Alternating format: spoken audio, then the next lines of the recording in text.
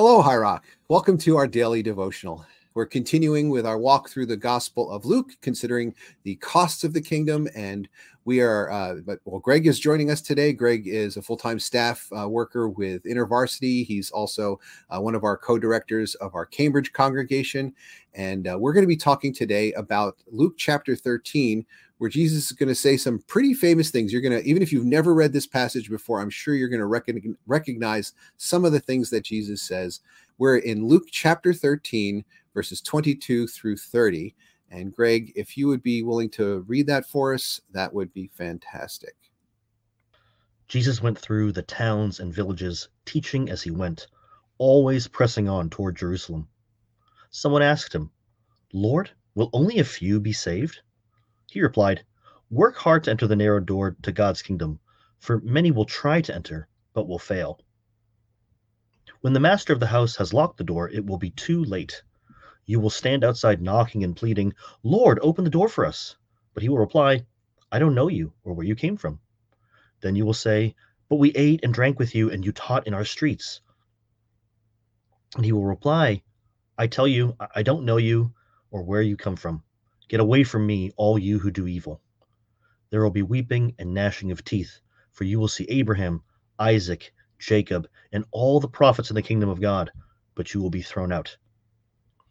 And people will come from all over the world, from east and west, north and south, to take their places in the kingdom of God.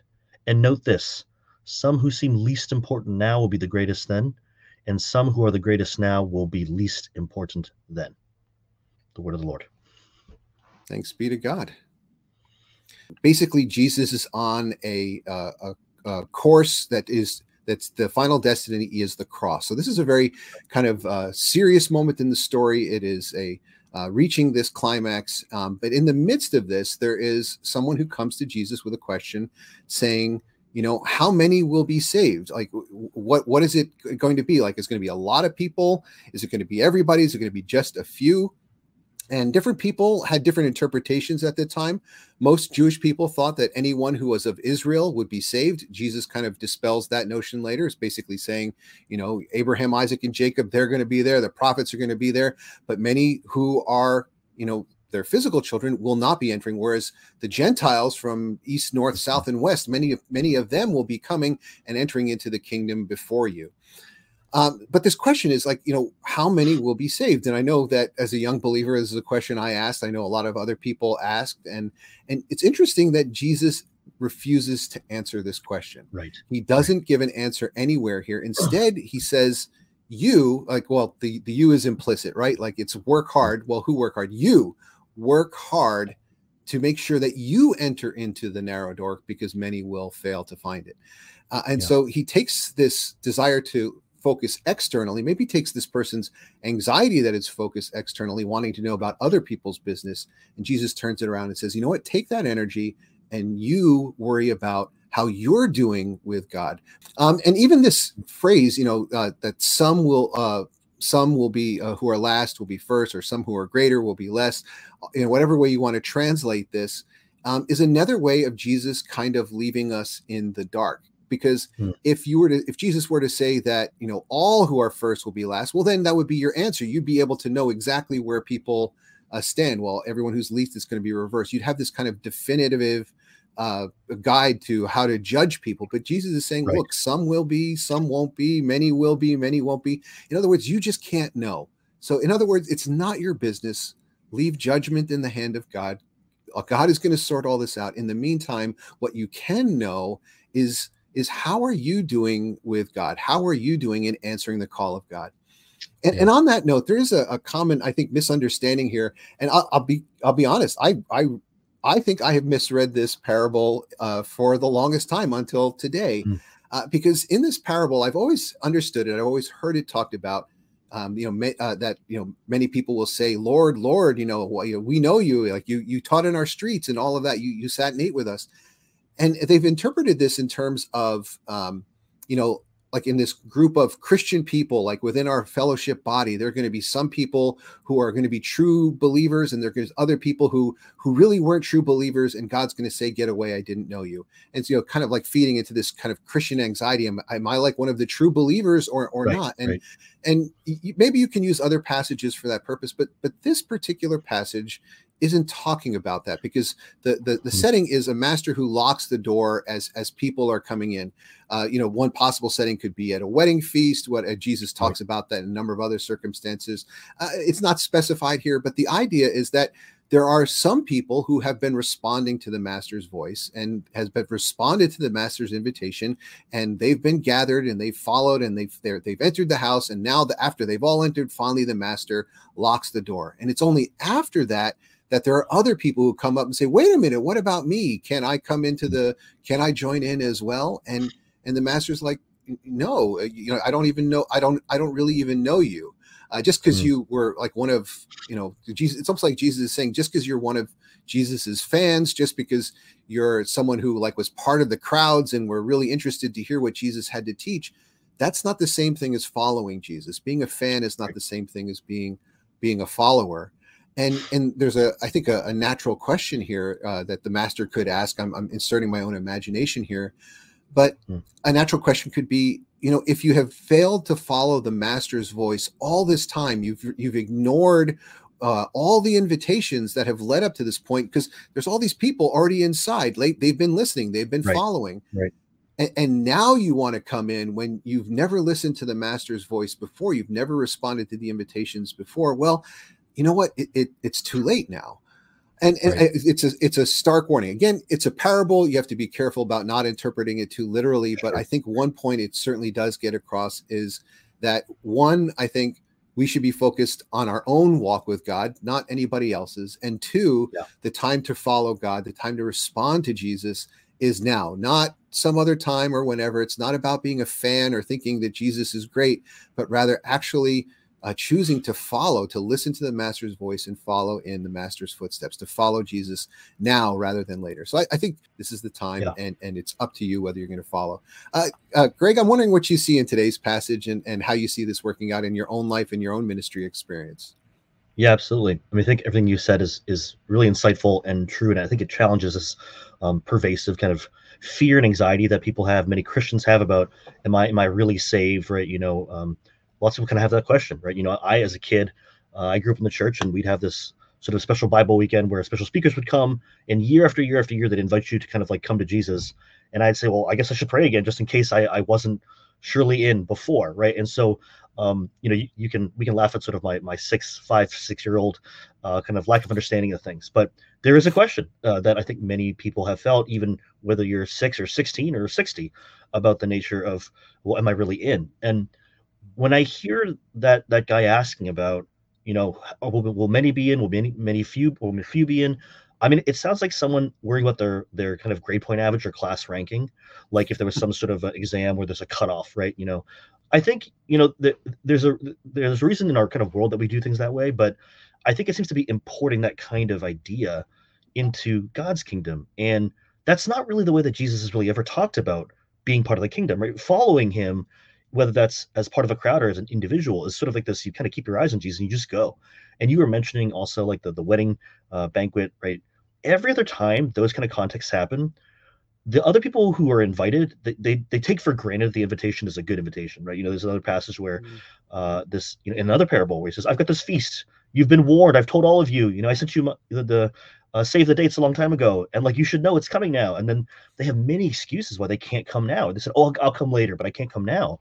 And so then Jesus says, "Well, I'm going to invite other people then, because this is good food and this is a great time and you should be celebrating." And then those folks kind of come late. And so I'm just reminded that this passage doesn't kind of exist by itself. There's this larger kind of universe narratively that Jesus has already talked to us about how people, they say they want to follow Jesus, but if you actually look at their choices, they don't really. So I don't know if that makes everyone feel better, but I do think there's something really powerful about to say that, hey, it's really not about your Christian grade point average or something, right? It's not about your kind of holiness index, right? It's really about, are you waiting with and walking with Jesus? Because if you're not, then you might find yourself on the outside, right? So I guess that's comforting, right? It is sort of a foreboding sounding story, but I think that is comforting, and can help us kind of take our focus away from the wrong kind of things. Yeah. Well, yeah, and again, given the context of Jerusalem, a lot of these of Jesus being on his final voyage to Jerusalem, final trip to Jerusalem, there are a lot of more serious passages that we're encountering Right. here, and there is a kind of a need to do something now. And I think actually that's the thing I find really comforting in this Mm. is that ultimately the outcome of this story for us is really in our hands. Like of course, Yes. the only way anyone can be saved is through the grace of Jesus Christ, and Right. there's nothing we can do on our own apart from what Jesus does for us and all of that. Absolutely, amen, Yeah. 100%. At the Yeah. same time, the Right. choice to respond to that message of grace, to accept that invitation, is 100% up to you. It's 100% up to Yes. me for Yes. myself. And so Yep. in that sense, it really is in our hands, and we don't have to be looking at how other people are doing. I think that's one Right. of the nerve-wracking things if things are graded on a curve, right? Like is Yes. we're Yes. constantly worried not just about how we're doing, but how are we doing in comparison to everyone else. And Jesus Right. says, take that off of the plate. Like that's not your concern. Just you right now. I'm not Yeah. trying to make you fail. Jesus isn't trying to make Yeah. you fail. This is Right. an Right. invite. Just respond. And so Yeah. that really is up to us. And as long as we're asking the question, the invitation is still out there. It's not yet too Sure. late to say yes. The door has not been locked yet. So, Yeah. for anyone who's considering that, ask yourself, why haven't you? If you haven't said yes to that invitation Right. yet, then maybe it's time. And it's an invitation, but yet there is this warning that there is a time where it will be too late to say yes to that Sure. invitation. Yeah, and I think that's Greg, a I'm good way wondering to. if you have any final thoughts, and please share with that, and then would you please close us in prayer? Absolutely. Yeah, as you were sharing that, I'm reminded how, so there were students who I'd worked with in my campus ministry context who, because of kind of fear or guilt or shame, some of it, uh, because of specific things they've done or experienced, they would say, "Oh, I don't know if God really wants me." And through the kind of scripture, it's like it's really clear God really wants you, right? And even this passage, though it sounds sort of foreboding, it's like no, like Jesus is ready and waiting. Like there's from Jesus' perspective, any time is a good time to follow him, right? And then get some of these other stories, and even this story, other people seem to have other reasons why they don't want to, they're not ready yet, or what have you. And that's understandable perhaps, but actually from Jesus' point of view, it's like no, at any minute, this minute, any minute, that past minute, the next minute, these are all good times. Any time you pick is a good time. Just please say yes, right? And I think what's comforting, like you said about this passage, is that if that's the reality, if the reality is that any time is a good time to follow Jesus from his perspective, then it really is actually strangely in our own kind of hands to kind of turn to him, right? And that's sort of fascinating that no matter where we are, no matter how dark or bad things have been or what we've done, Jesus is still saying, actually, the party's still open. Like this is a good time. Even now is a good time to turn to me. And so I think that that there is a challenge there, but it's really one that I think leads us to comfort and actually just a sense of agency, right? We have a sense of agency to say, oh, Jesus says what he means. The door is actually open, and I could decide that that's the door I want to go through or towards. I hope that invitation encourages anyone listening about whatever God might be wanting for them. So, yeah, Yeah, and as you pointed out, like the whole last and first image there, like even if you think that you are someone who isn't worthy of being invited, yeah, Jesus is clear. Like, hey, some who are last will be first. yeah, It's not a matter of where you start out. It's a matter of just following Jesus. Not it's yeah. There aren't any qualifications. It's an invitation right, that goes out to everybody, and all right, of us are going to be surprised at some of the people who are at that party. sure, absolutely, yeah, yeah, Well, would you pray for us, Greg? yeah. We'd be glad to. Let's pray. Father, Son, and Holy Spirit, we thank you for the chance to contemplate your word. Would you help us recognize that you, as the master of the banquet, you, as the master of the house, are really eager to have people come on in and help us receive that. Help us, in the best sense, worry about ourselves because actually you're worrying and waiting for us to. So would you help us do that? Whatever invitation you have, God, help us hear it and say yes. In your name we pray. Amen. Amen. Well, everyone, thank you for joining us today. I hope you have a great weekend. I hope you can join us on this Sunday. Pastor Walt is going to be preaching, and I think it's really going to be a special time. And join us again on Monday, where we're going to continue our walk through the Gospel of Luke and join Jesus on his journey to the cross. Go in peace.